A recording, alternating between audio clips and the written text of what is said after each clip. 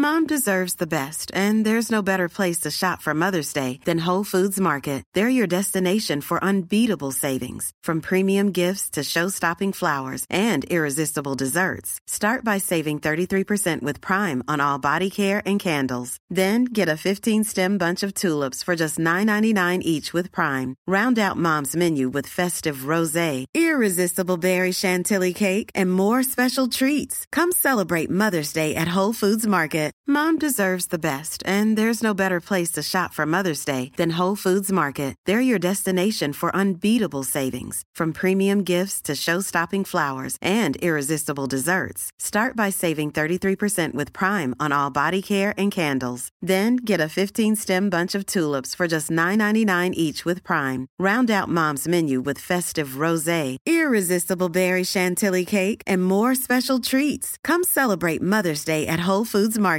Ready to pop the question? The jewelers at BlueNile.com have got sparkle down to a science with beautiful lab-grown diamonds worthy of your most brilliant moments. Their lab-grown diamonds are independently graded and guaranteed identical to natural diamonds, and they're ready to ship to your door. Go to BlueNile.com and use promo code LISTEN to get $50 off your purchase of $500 or more. That's code LISTEN at BlueNile.com for $50 off. BlueNile.com, code LISTEN.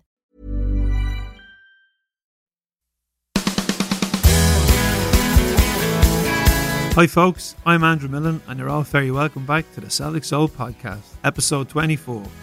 Joining me today on the show will be Scottish political activist and Celtic fan Tommy Sheridan. Oh, where do I start? After Wednesday night, the reaction to yet another early exit from the Champions League has been one of anger. Lawwell, Brown, Julian, Barkas, El Hamid and Lennon, names all called out by frustrated fans. Edward was out injured, and when the team sheet was announced, fans were quick to take to social media to ask why was there no striker named in the starting 11 while there was two on the bench, Klimala and Ayeti. And Griffiths might as well not be a Celtic player anymore since falling out of favour with the manager. Ryan Christie was given the lone striker's role, taken out of his natural position. Did the manager not respect the visitors? They were the Hungarian champions. They had a decent campaign last season in the Europa League. I have to say I was a little nervous before the game. An unknown quantity was how I described them in a text to a friend. And after 7 minutes, they scored. Now in fairness to Celtic, they got back into the game and were well on top when the referee blew for half time. The second half we were still on top. But like in both our league games this season, we could not break down a well-drilled defence. The visitors were nothing special, but well organised and worked hard when Celtic had the ball. It's worth noting that when we scored against Dundee United, there was two strikers on the pitch. When Christie equalised, I thought like so many fans that we would go on to win the game, but 11 minutes later, that thought was shattered. 2-1. Lenny introduced Frimpong and Ayeti. We now had a striker on the pitch, but to no avail. In summing up the night, Celtic controlled the game. The visitors had two shots and scored. Our defending was again terrible, and the manager, although taking some of the blame, wasn't long calling out unnamed players who he said do not want to be at the club. Not even the signing of Messi could have calmed down the Celtic fans yesterday. So the signing of David Turnbull from Motherwell, who was waited a year to sign, couldn't put a smile back on the Celtic fans' faces. I wish David all the best. He looks like a quality player. Great reports coming from Motherwell, and hopefully he can do the business for us. He deserves his chance. We as Celtic fans can do no more. We've paid for our season books without knowing if or when we can get back in to watch the team. Replica jerseys and training tops have been flying off the shelves as Celtic release 3 new Adidas strips. Tommy Sheridan is a Scottish politician, a former member of Scottish Parliament, a former junior footballer, a columnist for Sputnik News, a Celtic fan of Neil Lennon, and not only has Tommy been locked up in prison, he's also been locked up in the Celebrity Big Brother house. Hi Tommy, you're very welcome to the Celtic Soul Podcast. How's life during these strange times of COVID-19?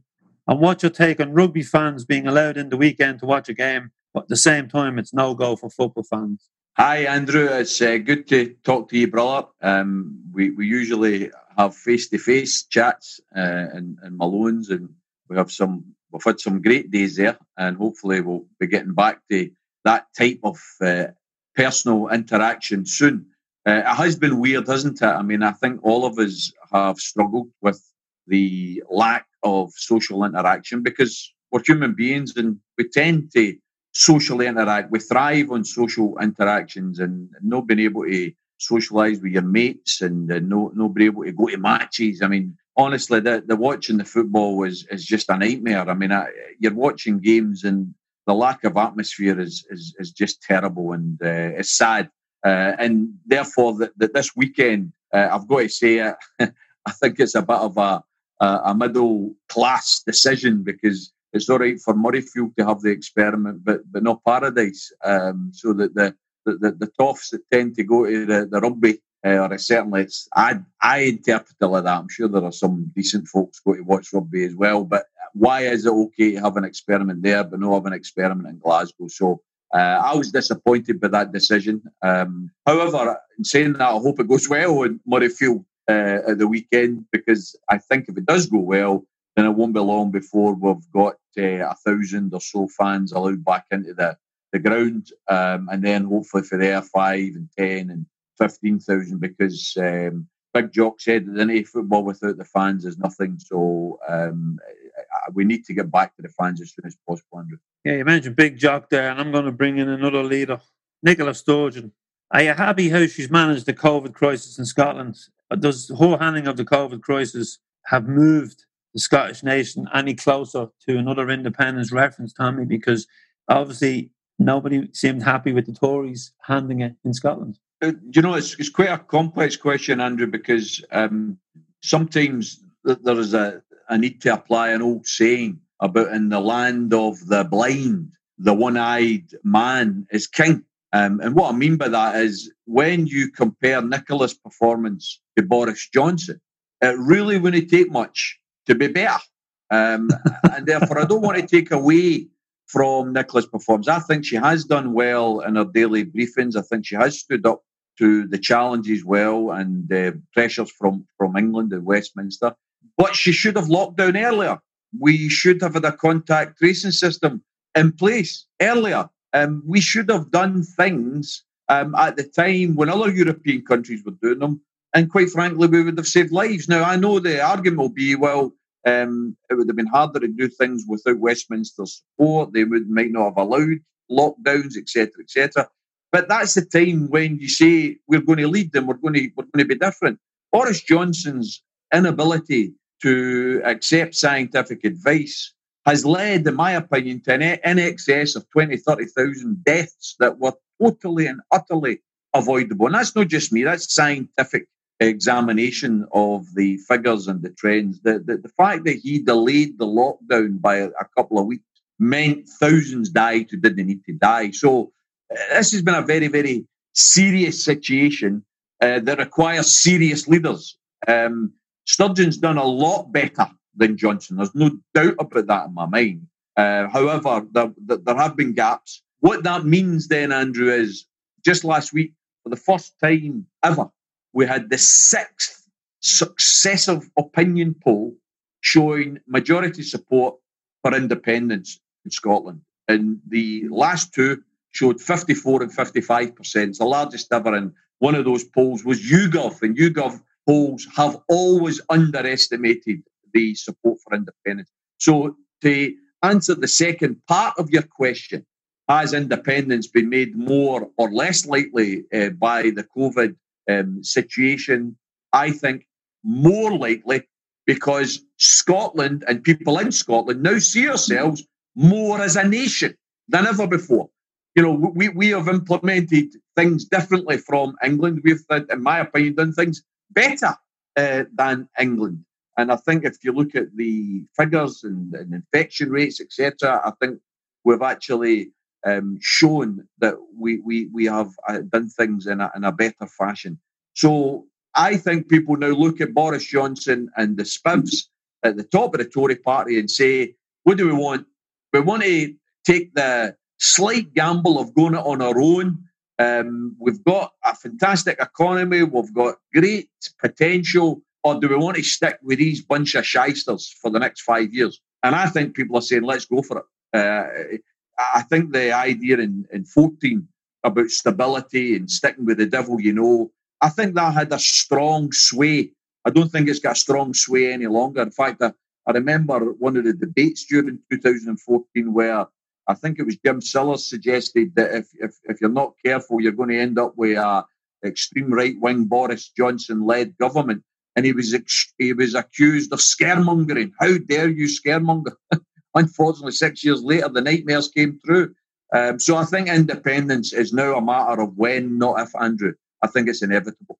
Well, I'm sure, Tommy, that there'll be many debates over the next coming years about that, and I look forward to some of them, which you're included in, because I always enjoy when you're debating with them down south. Tommy, you've always been a vocal supporter of Neil Lennon, from he returned as caretaker manager when Brennan left, right through to his appointment in the Showers in Hampden. Has your opinion changed since the start of this season with what's going on and off the pitch? Absolutely not, Andrew. And I would take it further back because I interviewed Neil in 2008 in the Tron Theatre in Glasgow. I was doing a 2-night comedy show. Supposed to be a comedy show, but my Friday night guests were Jerry Conlon and Paddy Hill. And we managed to talk about the British injustice and what they've done to Ireland over many centuries and what they did to the Guildford Four and the Birmingham Six. But my Saturday night guest was Neil Lennon, who at the time was playing with Wycombe, I think it was. And he drove up with his agent that night, and there was no fee involved to speak to us at the Tron Theatre. And it was packed, 300 odd people in the theatre. And I asked him then what was his ambition, what did he want to do, because he'd left Celtic, he's now playing at a lower level. And he said that night he wanted to become the manager of Celtic. So I've always been quite proud that Neil first revealed his desire to be the manager on my wee show at the Tron Theatre in Glasgow. And ever since then, Andrew, I've been a big admirer of Neil as a person. And I think he has developed his skills as a coach. I think his first time in charge of Celtic, he learned from working as an understudy with Gordon and others. And I think he was the man to step in at the time. And he brought a lot of success, brought us some fantastic nights. But it was still raw, there's no doubt about it, raw and Hedges, and probably got far too involved in things at that time. He was relatively young. I think the period he had with Hibs and Bolton has allowed him to mellow a great deal. And that's why when I look at people talk about the fact that I think we've had, 5 competitive games, Andrew? 5 competitive games. We've won 3 of them, drawn 1 and lost 1. And I'm looking at social media, and you would think that we were on the edge of disaster, that things were about to collapse. The guy, in my opinion, has worked in very difficult conditions because we've all been dealing with the COVID stuff. He's trying to strengthen in the areas of the team that clearly need to be strengthened.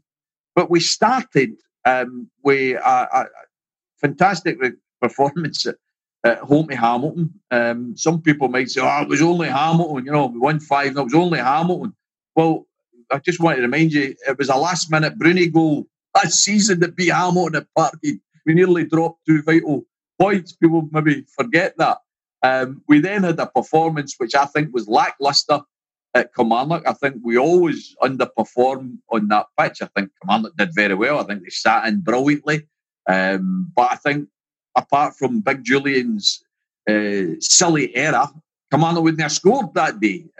So we would have won it, but my concern was we never created enough chances there. You then move on to Dundee United. And people have talked about we struggled against Dundee United. We struggled in terms of scoring the goal that mattered.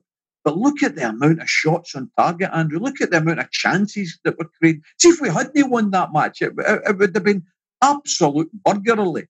It would have been a disgrace if we hadn't won that match. So we then go on to the other night.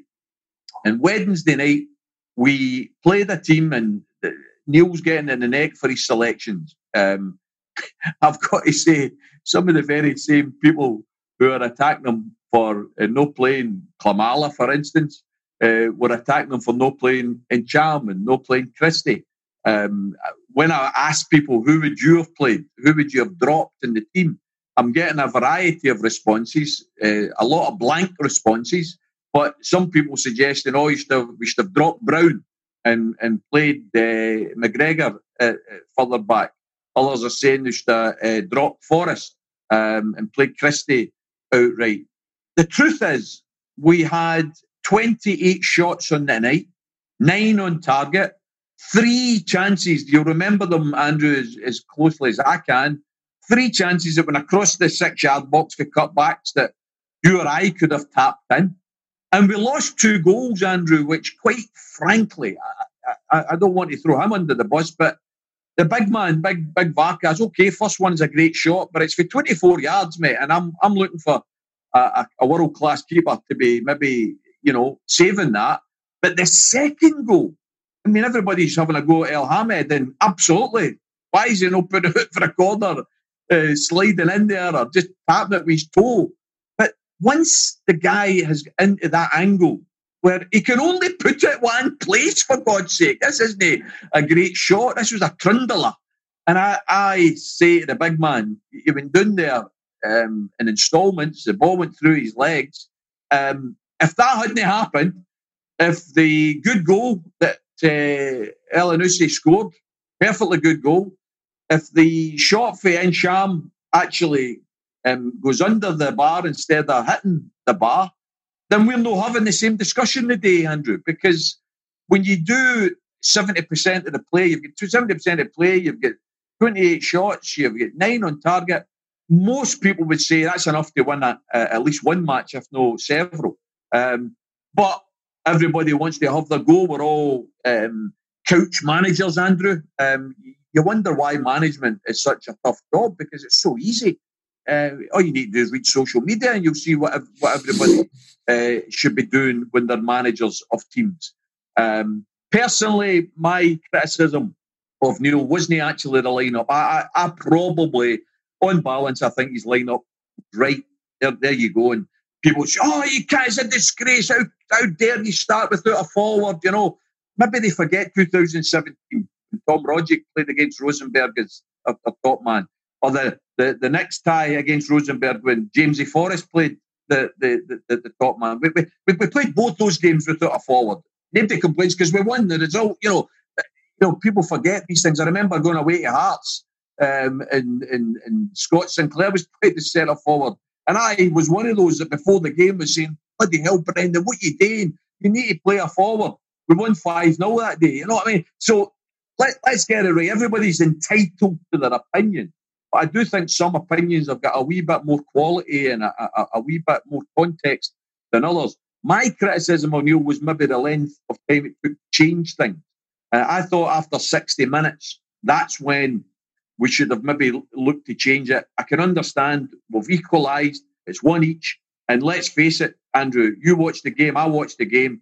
Who did you think was going to win that game? We were all over them. We were dominating it. I thought they were tiring badly. I was worried about as it looked to me as though they were tiring. However, I think Neil, 60, 65 minutes, I think it was crying out to bring on Frimpong because El Hamed had been booked. And if he ever got into a 1-to-1, there was a good chance if he committed a foul, he's gone off. So I would have replaced him earlier, and I certainly would have given either Ayeti or Kamala a chance up front because we were chasing the goal. However, I say that we hit the underside of the bar and we scored the goal. And I mean, the chance that went right across the box, I mean, that needed a tap in. People will say, but if you'd a forward on, then a forward would have scored those chances. The other side of the argument is, but if we didn't have the players on that we did have, would we have created those chances? So, listen, it's all very, very small margins, Andrew, in football. Very, very small margins. And what I don't accept, I accept everybody's got their right to their opinion, no doubt about it. But some of the vitriol that's been directed at Neil since Wednesday has been absolutely pathetic. You go to Parkhead and you sing songs about win, lose or draw and faithful through and through, and then you read some of this stuff and you say, are you a Hun in disguise? Are you really a Rangers supporter because you're acting like one? And from my point of view, I think that's unacceptable. Yes, by all means, criticise the time it's taken to get the signings through the door, criticise the selection. You're entitled to do that. You pay your money, you buy your merchandise, you're entitled to do that. But let's not go over the line where it becomes, sack him. I'm reading people saying get him out the door and all the rest of it. The guy has just come in last season there. He secured us the title the season before. He's got us nearly the treble. We're 2 games away for a quadruple treble. From January of this year, Andrew, we were playing brilliant stuff. And by the way, people have to remember, when it got to December of last year, and Rangers were a game in hand, and they could have went above us in the league if they'd won their game in hand. It was nothing to do with Celtic playing badly. We actually had more wins, more goals. We conceded less. We were playing more attractive football than the season before. What had happened was Rangers had improved. That's why it was so close.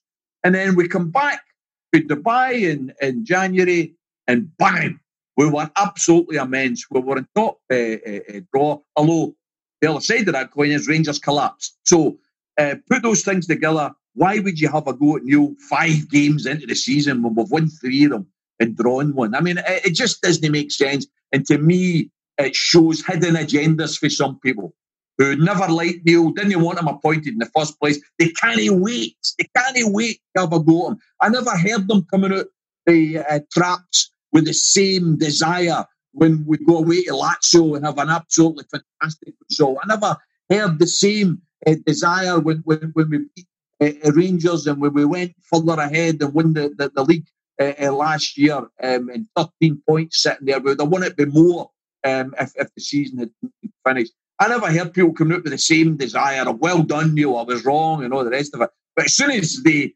interpret a mistake and a bad result, one result, they're on his back and they want him out the door. I mean, it's pathetic. I've got to say, if any of them are joiners or plumbers and they ever made a mistake in their jobs, one mistake, and they get sacked, a lot of them would be permanently unemployed. I just want to pick you up on a few points there, Tommy. One, I don't think we had 5 forwards when Sinclair and Forrest and Roger played up front because of a lack of forwards at the club. But I could be wrong on that, and I'm sure some of the listeners might point it out. As far as not playing a striker, the other night, we had fit strikers. Now, but and this maybe is the argument, Tommy, that there's players coming into the club that the manager is not maybe in favour of bringing them in. We go back to Gordon Strachan when Paddy McCourt turned up and Gordon Strachan didn't know who he was, or when other managers have had players coming in and there's been rumours that, they've been given players. They haven't been their players to bring in. And when you look at the amount of players that we have warming benches or out on loan, it does suggest that because if a manager was eager to get these players in, surely he'd be eager to get them playing. And I just think that that's maybe a bigger picture here, that the influence from upstairs on who is brought into the team may just be our downfall, because the project is bring a player in, bring him in cheap, develop him, because we've got good scouts. We've had Virgil van Dijk, Dembele, Wanyama. Bring them in and sell them on for big profits. But there's an awful lot also coming in who you wouldn't recognise if you met them in the street, Tommy, because you've seen them signing and you've seen them leaving. And you've seen them very little on the pitch. Somebody posted a list the other day, Andrew, and it was the last 5 years of Celtic signings. And I'll tell you what, it was shocking to read it, mate, because see when you see it in black and white, the number of failures that we've had on the transfer market, it is absolutely shocking. We can talk about Eddie and we can talk about Dembele, fantastic signings. We were in my opinion, very lucky with these guys. We brought them in, we developed them, we gave them a platform, and Dembele went away and made us an awful lot of money. Same you can say with Victor, but in some respects, the success actually blurs the failures, because there have been so many failures in the transfer market. And the point about the Rosenberg example and the Hearts example, for instance, that right away that the Hearts example, Jack Aitchison had played and therefore was an out-and-out forward and was an option, but they never went with him. Rosenberg, similar. I can accept that it's not the same as a 3.5 million signing that's sitting on the bench, and therefore, I can understand it's a very, very reasonable argument, Andy, to say no. We should have started with wee Polish Paddy. We should have had him starting. Personally, as I said earlier, I think the lineup and the number of chances we made shows that the players that were put on the park were more than capable of beating this team. I mean, 70% of the play and all the chances that were made. I mean, absolutely.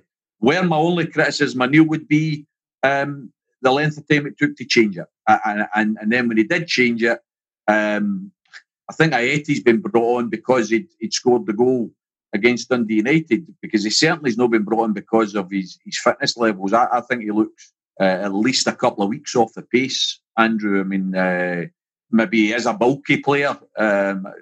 All my life, I was always described as stocky, which was always a kind way of saying I was fat. But Ayeti looks a wee bit stocky, and therefore, personally, maybe it would have been better to bring him on. Bring on Patrick than bring on Ayeti. But I think the changes should have been earlier. There's no doubt about it. But leaving it to 12 minutes to go after they've scored, it's a tall order. However, who saw the goal coming? You know, it was like amateur football. It was like down the park. You know, somebody clears it up the park, long punt. El Ahmed, I like the guy. He seems to be a good player, quite solid player. I think he could be a useful player, but he's known for his physical presence. So why the hell did a wee skinny guy push him off the ball and run past him and get a shot on target? I mean, these are personal errors, mate, that then fall back on the manager because he picked the team. But as I say, the margins are so small, Andrew. I do think it is right to have a debate and it's right to raise criticisms, but I do think there's a way to do it. You know, and we're all a family, we're all Celtic supporters. Let's not try and slit each other's throats when we have debates. Here, Tommy.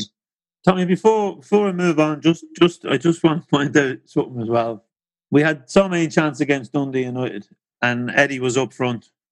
But it was when we brought on a second forward that we finally broke them, and both of them were involved in the goal. You talked there about how good Celtic were when they come back from Dubai. Neil played two up front, so you know there's always an argument from the. I'm a massive advocate of it, Andrew. There's nobody. No, I think we've got to play three at the back, mate. I'd rather three at the back, five across the middle, two up front. That's my preferred formation. Believe it or not, when I was in prison for a wee while, I was made the manager of the football team in jail, and that was the formation I went for. Him. We did very well, I've got to say. It was escape the victory. So we were allowed to play amateur teams, and we actually did well with that formation. But so nobody's going to convince me otherwise that that's what we should go for.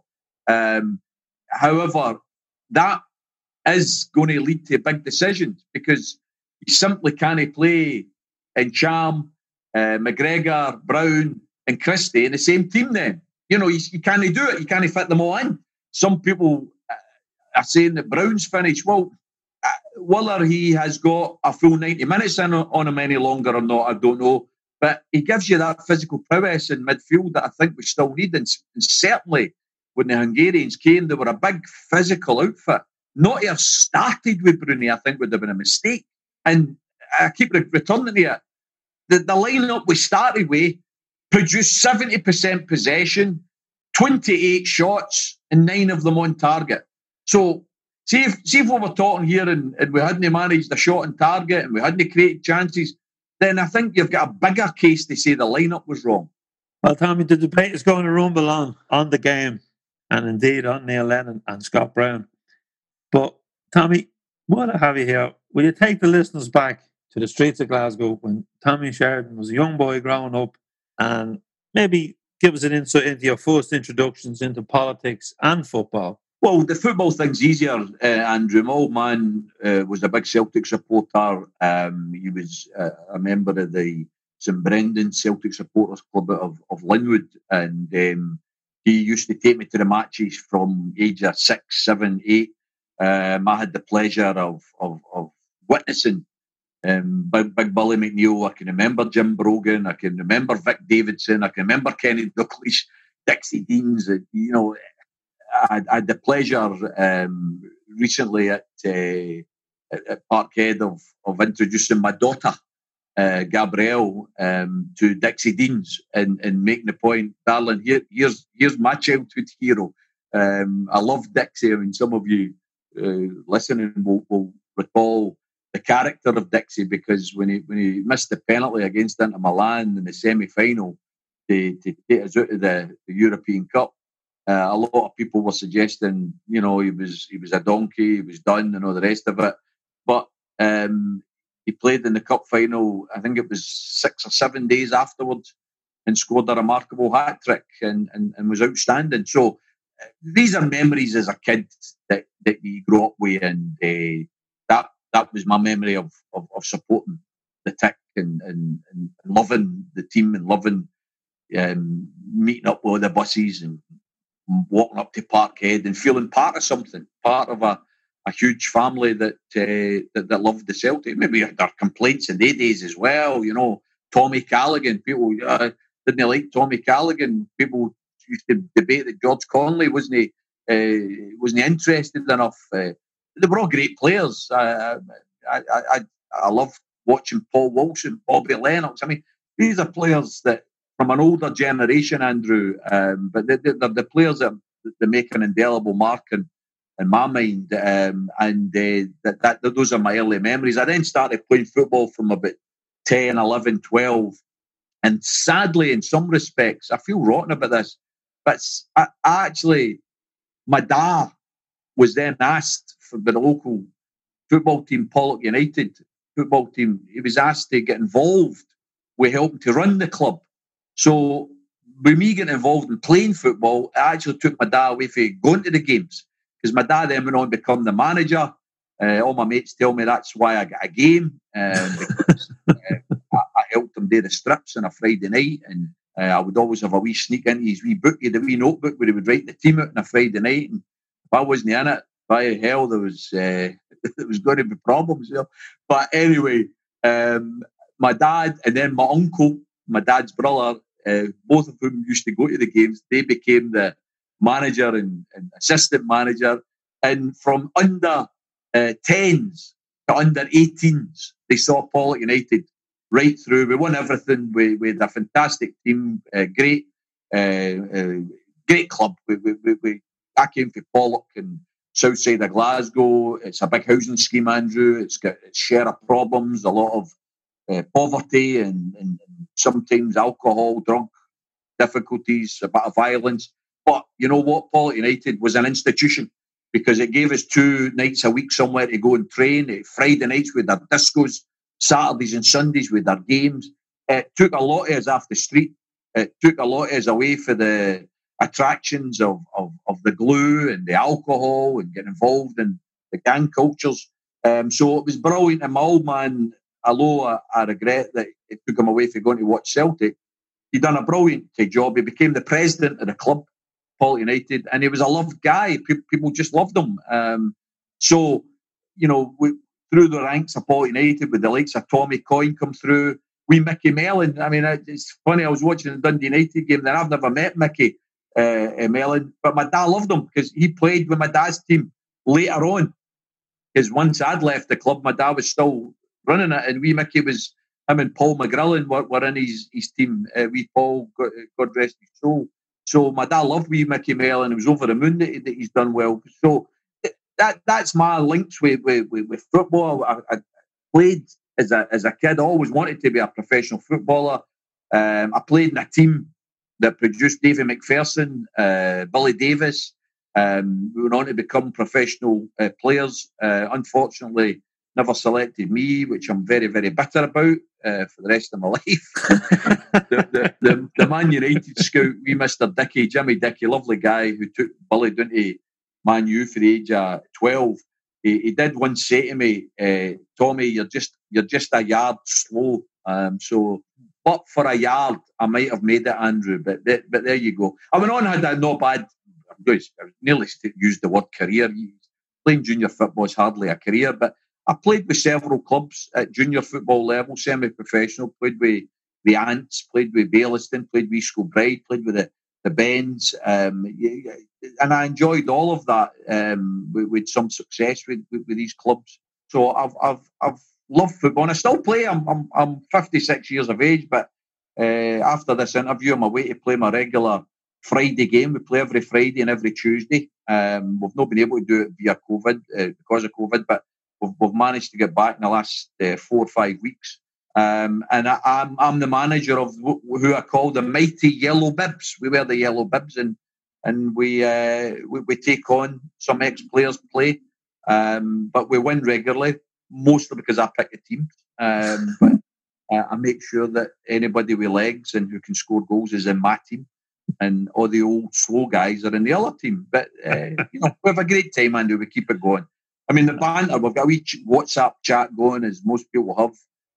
By the way, I need to get a shout out for another WhatsApp chat group and another campaign, the Willie Maley Memorial Group, who have got a campaign going there to get a fitting statue to Willie in Newry. And I hope that goes well, and I hope that they raise the money.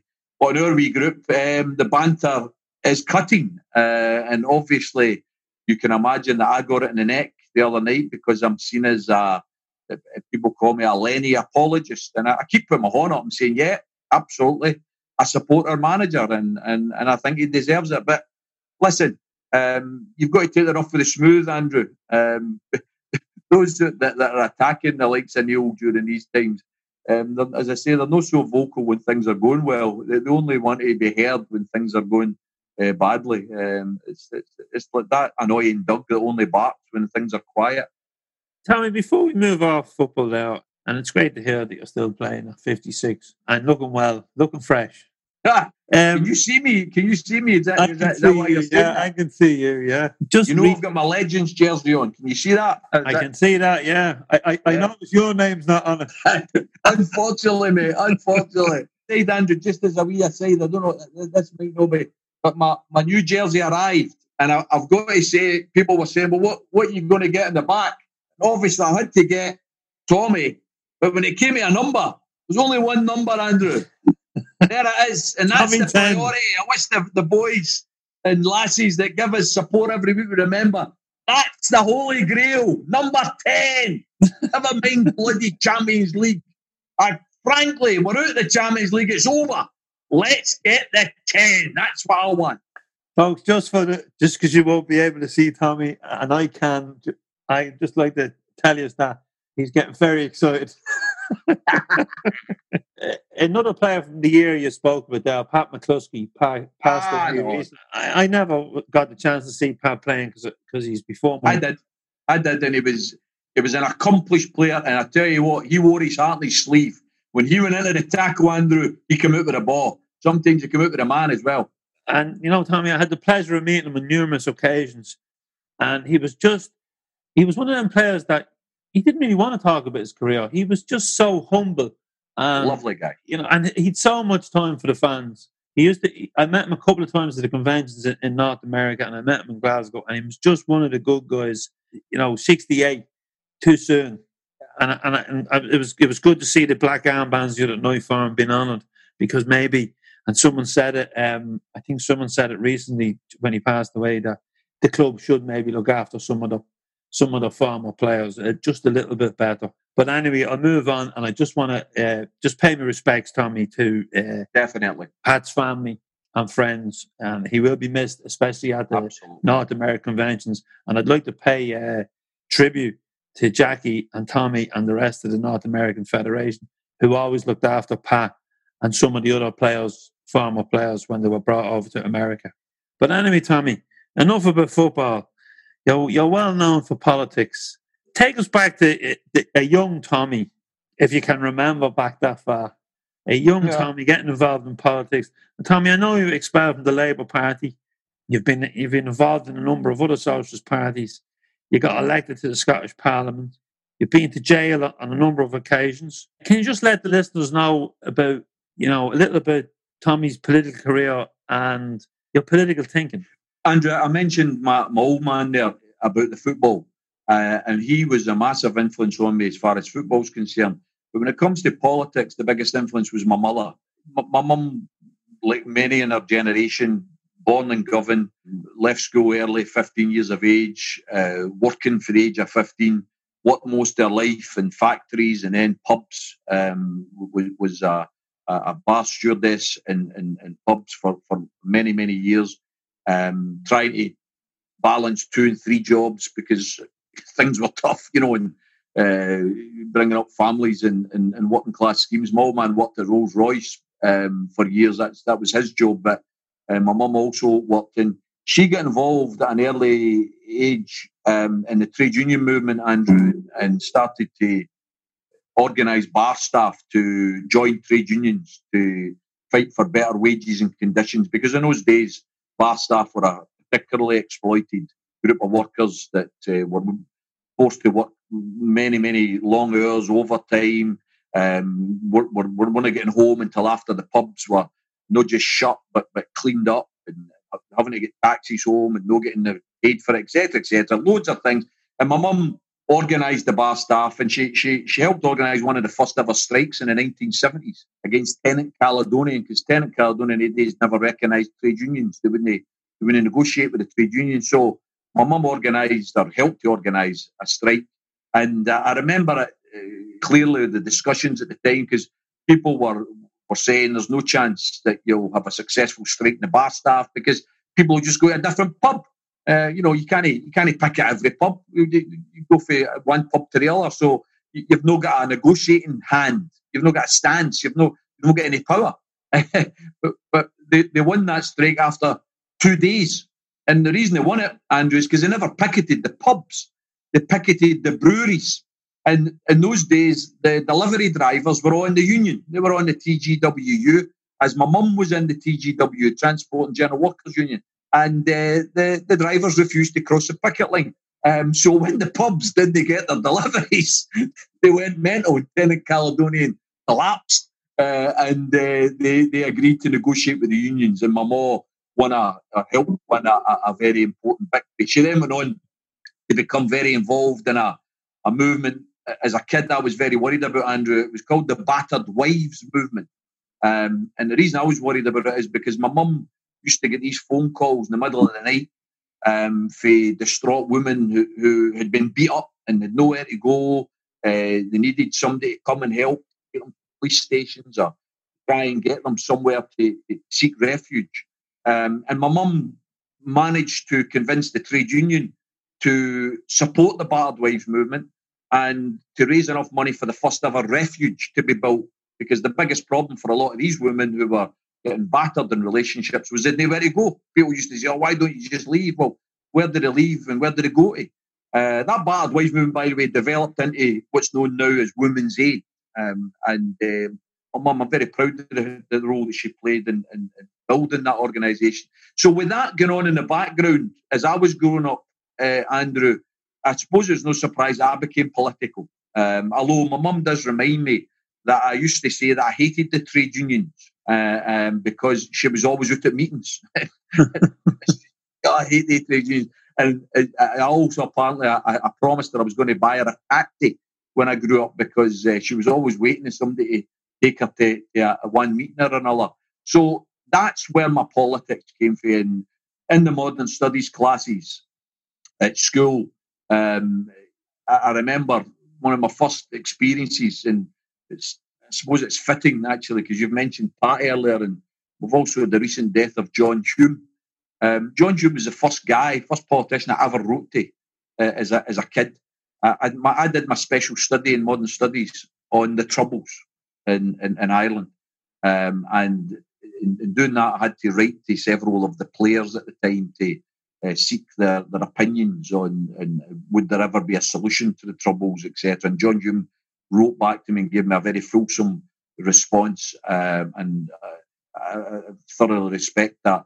But in my modern studies classes, I I didn't know at the time, but since going back to some Friends Reunited gatherings and speaking to old school chums, they tell me that I was a pain in the arse and I kept arguing all the time. But in those days, I'm talking late 70s, the Labour Party was the working man's party and the working class party, and that's who I supported. At 17 years of age, I joined the Labour Party. I then went on to go to university at 17. Andrew, I remember not really knowing what I was going to university for, but my mum said to me, son, if you ever want to change the system, you first of all must learn how it works. Go and learn how it works, and then you might be able to change it. So I went to uni at 17, was involved in the Labour Party, and lo and behold, I started reading books. Andrew, something I hadn't done as a youngster. I try and tell my daughter, she's recently turned 15, and keep trying to get her to read books, and she keeps giving me the dead stare, and obviously she's more interested in watching YouTube and playing on her phone than she is in reading books. But I wish I'd started reading books earlier. But I went to uni and started reading books. I read Marx and began to understand life, and began to understand history, and it developed my ideas, mate. And I've been a convinced socialist ever since. Get involved in various campaigns. The miners' strike of 84, 85 was a massive event in my life. Showed me the class nature of society. It was described as a civil war without bullets, and that's exactly what the miners' strike was. So throughout those years, I was very involved in the Labour Party, and I actually was selected, Andrew, to become the next parliamentary candidate for the Pollock constituency. This was in 1987, the run-up to the 87. Sorry, it happened in 87, but it was going to be the 92 election. I was going to be the candidate for Pollock. The biggest ward of the Labour Party in those days selected me, and I was challenging the sitting MP, a guy called Jimmy Dunnicky, who a lot of people thought was right-wing and wasn't doing a good enough job. So I was going to be the candidate. And then lo and behold, I get investigated for London. They sent up the Witchfinder General to suggest that I was bringing the Labour Party into disrepute because I had advocated breaking the law in relation to the poll tax. Because I'd called people to refuse to pay, I get kicked out of the Labour Party. At the very time I get kicked out of the Labour Party, there was a guy who got a special award for the Labour Party for his services to it. The guy's name was Robert Maxwell. He ripped off his pensioners, he ripped off his workers, but he got a special award for his services to the Labour Party in the same week that I get expelled for the Labour Party. So that was my Labour Party experience. I then went on to build Scottish Socialist Alliance, Scottish Socialist Party, stood for the Scottish Parliament in 1999. Andrew got elected to the Scottish Parliament representing Glasgow. One member elected in 2003, stood again as the leader of the SSP, and we got 6 people elected. The wheels come off that particular bus with a lot of internal wrangling, a lot of falling out, and I formed Solidarity as a party in 2007. Unfortunately, I missed out in getting elected in the 2007 election by 1%, but I've kept going with the various campaigns against the bedroom tax, and of course, more recently, for independence, for Scottish independence. So that's a sort of a quick patchwork of about 25 years. Concertina into, I think, about 20 minutes, mate. So hopefully that's giving you a wee bit of background. Tommy, is the Labour Party finished in Scotland with the growth of the SNP? Yeah, I mean, the Labour Party's finished in Scotland, Andrew, until they grasp the constitutional question by the hand, and they decide that they're going to support independence. So the Labour Party has to accept that breaking up the British Union is actually a progressive action. Those who believe in progressive politics, those who go to the independence marches, they're the ones that are carrying the placard saying "Scrap Trident," that are carrying the placard saying "Welcome refugees," that are carrying the placards that are welcoming a new profit, people before profit type of society. The reactionaries in society, Andrew, those that are backward, those that are reactionary, are the unionists. Those that want to retain the bloody butcher's apron British Union. How anybody could defend the maintenance of this union and still call themselves progressive is beyond me. Breaking up the British Union is a progressive action. We're going to do it in Scotland. Scotland's going to become free. And by the way, I don't think it's long before Ireland becomes a unitary nation either. What about talking independence there? And you've mentioned two countries, your own Scotland and my own Ireland. George Galloway, an old comrade, Tommy, to your knowledge, if he supports a United Ireland, why does he not support a Scottish independence? And when are we going to see you debate it with him? First of all, debate with George or anybody else that's a unionist, anytime, anywhere, any place, Andrew. Not a problem, mate. Not a problem. I'm disappointed with George. I consider George a friend. We go back a long, long time. I remember organising a defence at George's flat in Glasgow when he was getting threatened with sheriff officers for refusing to pay his poll tax. Way back 1989, that would have been. So a long, long time ago, mate. So we go back a long way. But I simply find it contradictory in the extreme that George believes in a free Palestine as I do, and a free Cuba and Venezuela and Ireland as I do, but doesn't believe in a free Scotland. He's a British unionist, and it's sad he's a British unionist. And recently, he seems to be now willing to unite with people who are even Tories. I saw a post recently where he talked about whether you're for fox hunting or against fox hunting, whether you're a Tory or not, you can support his new alliance. Well, I'm sorry, mate. I'm all in favour of united fronts against things like fascism and a united front even for independence. But who are you uniting with? I'm not uniting with fox hunters. I'm not uniting with Tories. I'm not uniting with people with reactionary views on immigration and asylum. But unfortunately, George is. And that's sad, mate. It's sad. So he's still a friend, but we certainly disagree on these issues. Now, Tommy, we've spoken about two things today, politics and football. Where do you stand on the subject of politics in football, and in particular among the Celtic support? I don't think you can separate sport from politics, Andrew. I get pissed off when I hear people saying, sport's got nothing to do with politics. The anti-apartheid movement would never have been successful if it hadn't eventually had sporting heroes and sporting icons making a stand and refusing to support apartheid and refusing to visit South Africa. Those that stood, Tommy Smith stood in the platform in '68 with his fist in the air after winning the Olympic gold in solidarity with the Black Panthers. Today, we have got the most widespread boycott. The National Basketball Association, Baseball Association, we've got tennis stars in America, all refusing to play in solidarity with Jacob Blake. Today, of all days, Andrew, your listeners will probably know this, but some of them will remember it. But exactly 57 years ago today, Martin Luther King made a speech at the Lincoln Monument in Washington to 250,000 people where he talked about having a dream that one day young people would be judged by their content of their character, not the colour of their skin.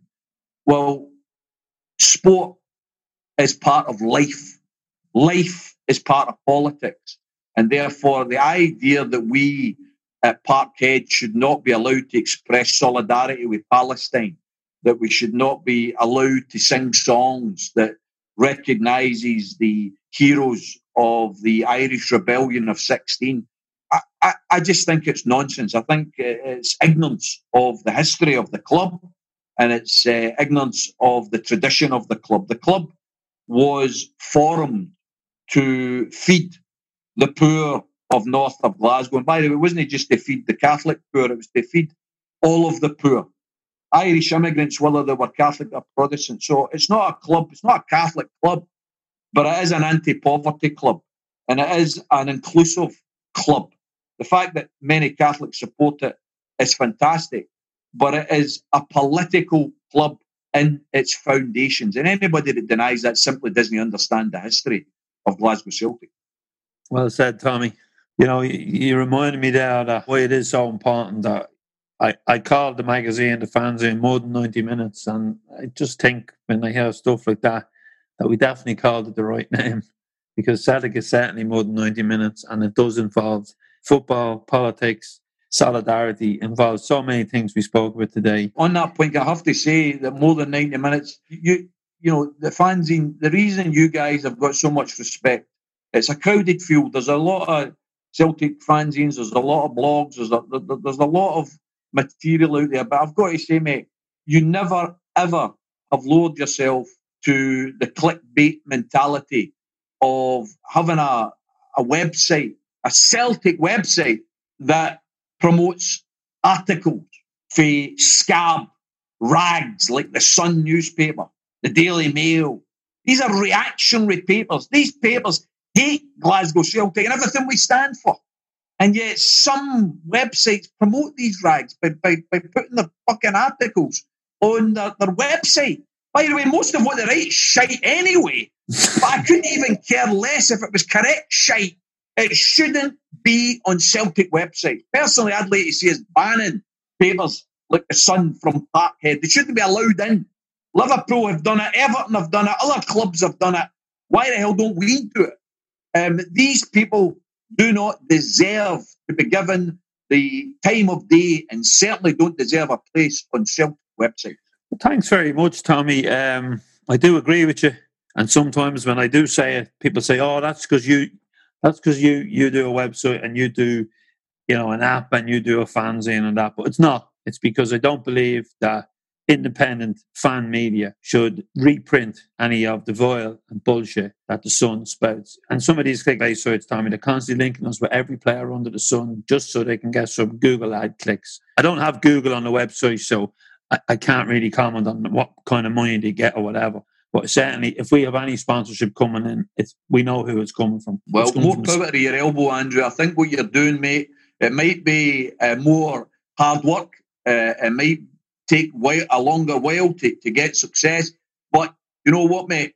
You can look yourself in the mirror before you go to bed at night, and you can be happy that you have not sold your principles, you have not sold your soul. So keep doing what you're doing. I mean, more recently, just as a wee example, I'm sorry to bring this up, but more recently, you see these clickbait articles.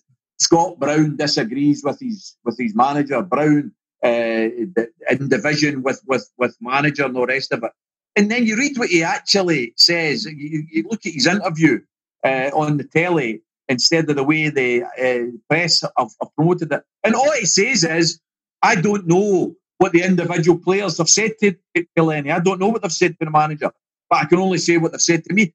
But that's made into a row. It's not a row. He's telling the truth. He doesn't know what they've said. So it pisses me off, mate. We've got to understand. And whose interest is it to have a divided Celtic fan base? And whose interest is it to have us all fighting among ourselves? These bastards in the press despise Glasgow Celtic. We've got to show a wee bit of unity. We've got to stick together. Here, Tommy. And Tommy, I'm going to finish off what's been a brilliant conversation with just a little lighthearted. Just give us a little insight into when you were in the Big Brother house. Did you not go off your head? I didn't watch it, right? No, but I had watched it previously when many years ago. I think it was the full series of it. But right. you were in the celebrity version of it, and I know you struck up a relationship with Coolio and certain other celebrities in there. But in lockdown, you know, if I didn't get out to walk the dog, I was unlivable with. And you were locked into this house, but I suppose, you know, Andrew, it was a brilliant experience. Listen, mate, I listen to some people who go into these things and they try and give you sort of artistic reasons, and it's all about the experience of the experiment. And all. To to me, it's just a lot of bullshit. You go on it because you got offered a lot of money to go on it. I was offered to go on it in 2006 and 2007. And at the time I was working. I was an MSP. So there's no way I was going to give up time to go and do another job when I already had a job. However, when I was asked again in 2009, I didn't have a job. I was doing a law degree. I was trying to pay for the law degree myself. I was skint. I had a wee bit of gambling problems, which isn't well documented. But anyway, I was skint and I needed the money. So when they asked me to take part, Andrew, I come from Pollok in Glasgow. The original offer was £60,000 for a 3-week gig. Because I was only on 21 days. So even if you stayed into the final day, it was only 3 weeks. £60,000, right? Now, as it happens, the agent that had contacted us said, I'm going to ask for more. We ended up getting a fee, Andrew, of £100,000. Now, the agent took 20% of that, which I didn't understand at the time. So 80 grand, Andrew, for 3-week work. Now, I ask you, if it came to be locked in a house with some people that you'd never met before for 3 weeks for 80 grand, would you have done it? I'd still be in it, Tommy. Not only would you have done it, you would have walked from Ireland to London, idiot, mate. So that's the background, and that's the way we have to look at this. It's not as if I was crossing a picket line. It's not as if I was buying a scum newspaper son to do this. I wasn't breaking any principles. You know, some people say, oh, you've lowered your standards. What's the lowering of standards to go in a house for 3 weeks and get paid a lot of money? Now, as it happened, I enjoyed it. I thoroughly enjoyed it. I struck up a relationship with Coolio, who I found a lot in common with, similar backgrounds, a very talented artist. Since he's came to Parkhead, he's been in Paradise. He's done the Paradise windfall draw. He's done it very well. He gave a shout out for the Green Brigade. Also, Terry Christian, who's a fantastic guy, big Man United supporter. Took me down to Man U to watch them play Liverpool. Unfortunately, I was a jinx. They lost 3-1 that day. But we're still friends. Even wee Vern, kept in touch with wee Vern, rest his soul. Very troubled wee guy, but a lovely wee guy. So I had a great time there, mate. It was full of tears and tantrums, but by and large, it was a good laugh. I miss my daughter, who was very young at the time. I miss my wife. Obviously, it was a long time away from them. But when you're struggling to pay the bills, mate, and somebody offers you some money of that character, and you don't need to break any principles to get it, then that's why you do it, pal. And I managed to give a shout out for the tick when I was in there. Some people who did watch it may remember that one of the instructions from Big Brother was to Latoya. Latoya Jackson was in, and she was in the wee luxury bathroom. I was trying to do some sit-ups and press-ups, trying to keep myself fit. She comes in and she tell me all about her life and all the rest of it. And the Big Brother voice comes over saying, Latoya, for the next few moments, you must repeat everything Tommy says. Now, at the time, I remember I was talking politics, I was talking about public ownership, the logic of nationally owned railways and health service. But I thought to myself, I'm going to have some fun here. So what I did is I started singing some songs. I sang Flower of Scotland first, and she had to sing it. But then I started singing Hail, Hail. Hail, Hail, the Celts are here. So, of course, Latoya had to sing Hail, Hail, the Celts are here. And believe it or not, Coolio then put his heat through the wee door and says, hey, man, what's that song? I love that song. I want that for the LA Lakers, right? So that's how good Hail, Hail was with Latoya singing. I don't have as good a voice as Latoya, but it was a great experience, mate. A once-in-a-lifetime type of experience. Absolutely loved it, and I was well paid for it. So, end of. Okay, Tommy, just give us a little update on where we can read your stuff or what you're up to, with Sputnik and Hope Over Fear and bits and pieces. Andrew, I write for Sputnik UK. They have an international website. If people are interested, they can go onto Twitter or Facebook. They can look me up, Citizen Tommy. and they can read my stuff. I tend to write 2 or 3 articles a week. I've written an article which is out today, bemoaning the fact that 57 years on from Martin Luther King's wonderful I Have a Dream speech in America, racism is as endemic and deadly in America today as it was 57 years ago. So if you want to read that, then please do so. I'm very involved in the independence movement. We've got a big annual event coming up on the 19th of September in the centre of Glasgow. I would appeal to everyone in Scotland who believes in independence, come along and safely, socially distance.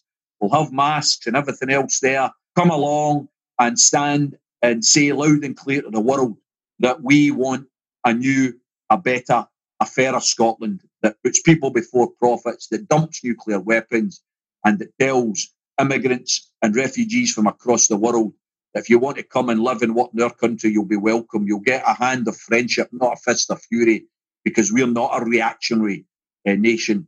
We're a friendly country that believes in love and compassion and cooperation. That's the type of Scotland that we want to build.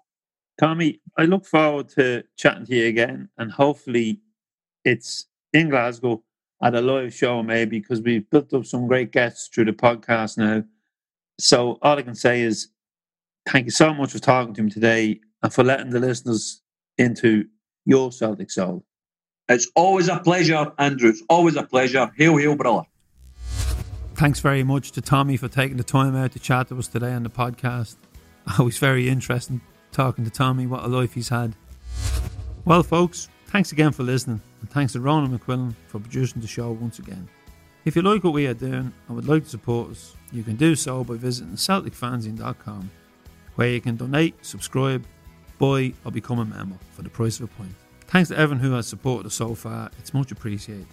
Don't forget to download our new app, it's free, and you will then have access to all our podcasts, articles, daily news, CFC TV, info on upcoming events, the fanzine and our online shop, all at the touch of a button on your phone or tablet. You can also sign up for our newsletter. If your Celtic Supporters Club or business would like to sponsor an episode of the podcast, please get in contact by emailing us at info@celticfanzine.com. You can also message us through the website or contact us through social media. You can find us on Facebook, Instagram and Twitter. Folks, thanks for all the feedback and the comments. Keep them coming in. Keep in contact with us and let us know who you'd like to have on the podcast. It's international break next week, but we will be back on Tuesday with episode 25. Sunday, Motherwell come to Celtic Park, kick off 3 p.m. without their best player, with only 2 points, having played 5 games so far this season. I do expect us to win, but will the win only paper over the cracks that remain at the club? With the new app and membership up and running, it's time now to get back to getting the fanzine out on a regular basis. We also have some video content planned for during the season, but the old COVID-19 has restricted production for the moment.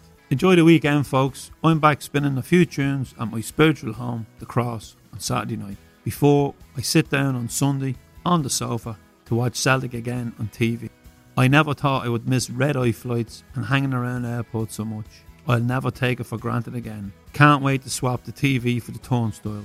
So stay tuned, folks. Stay safe and keep the faith.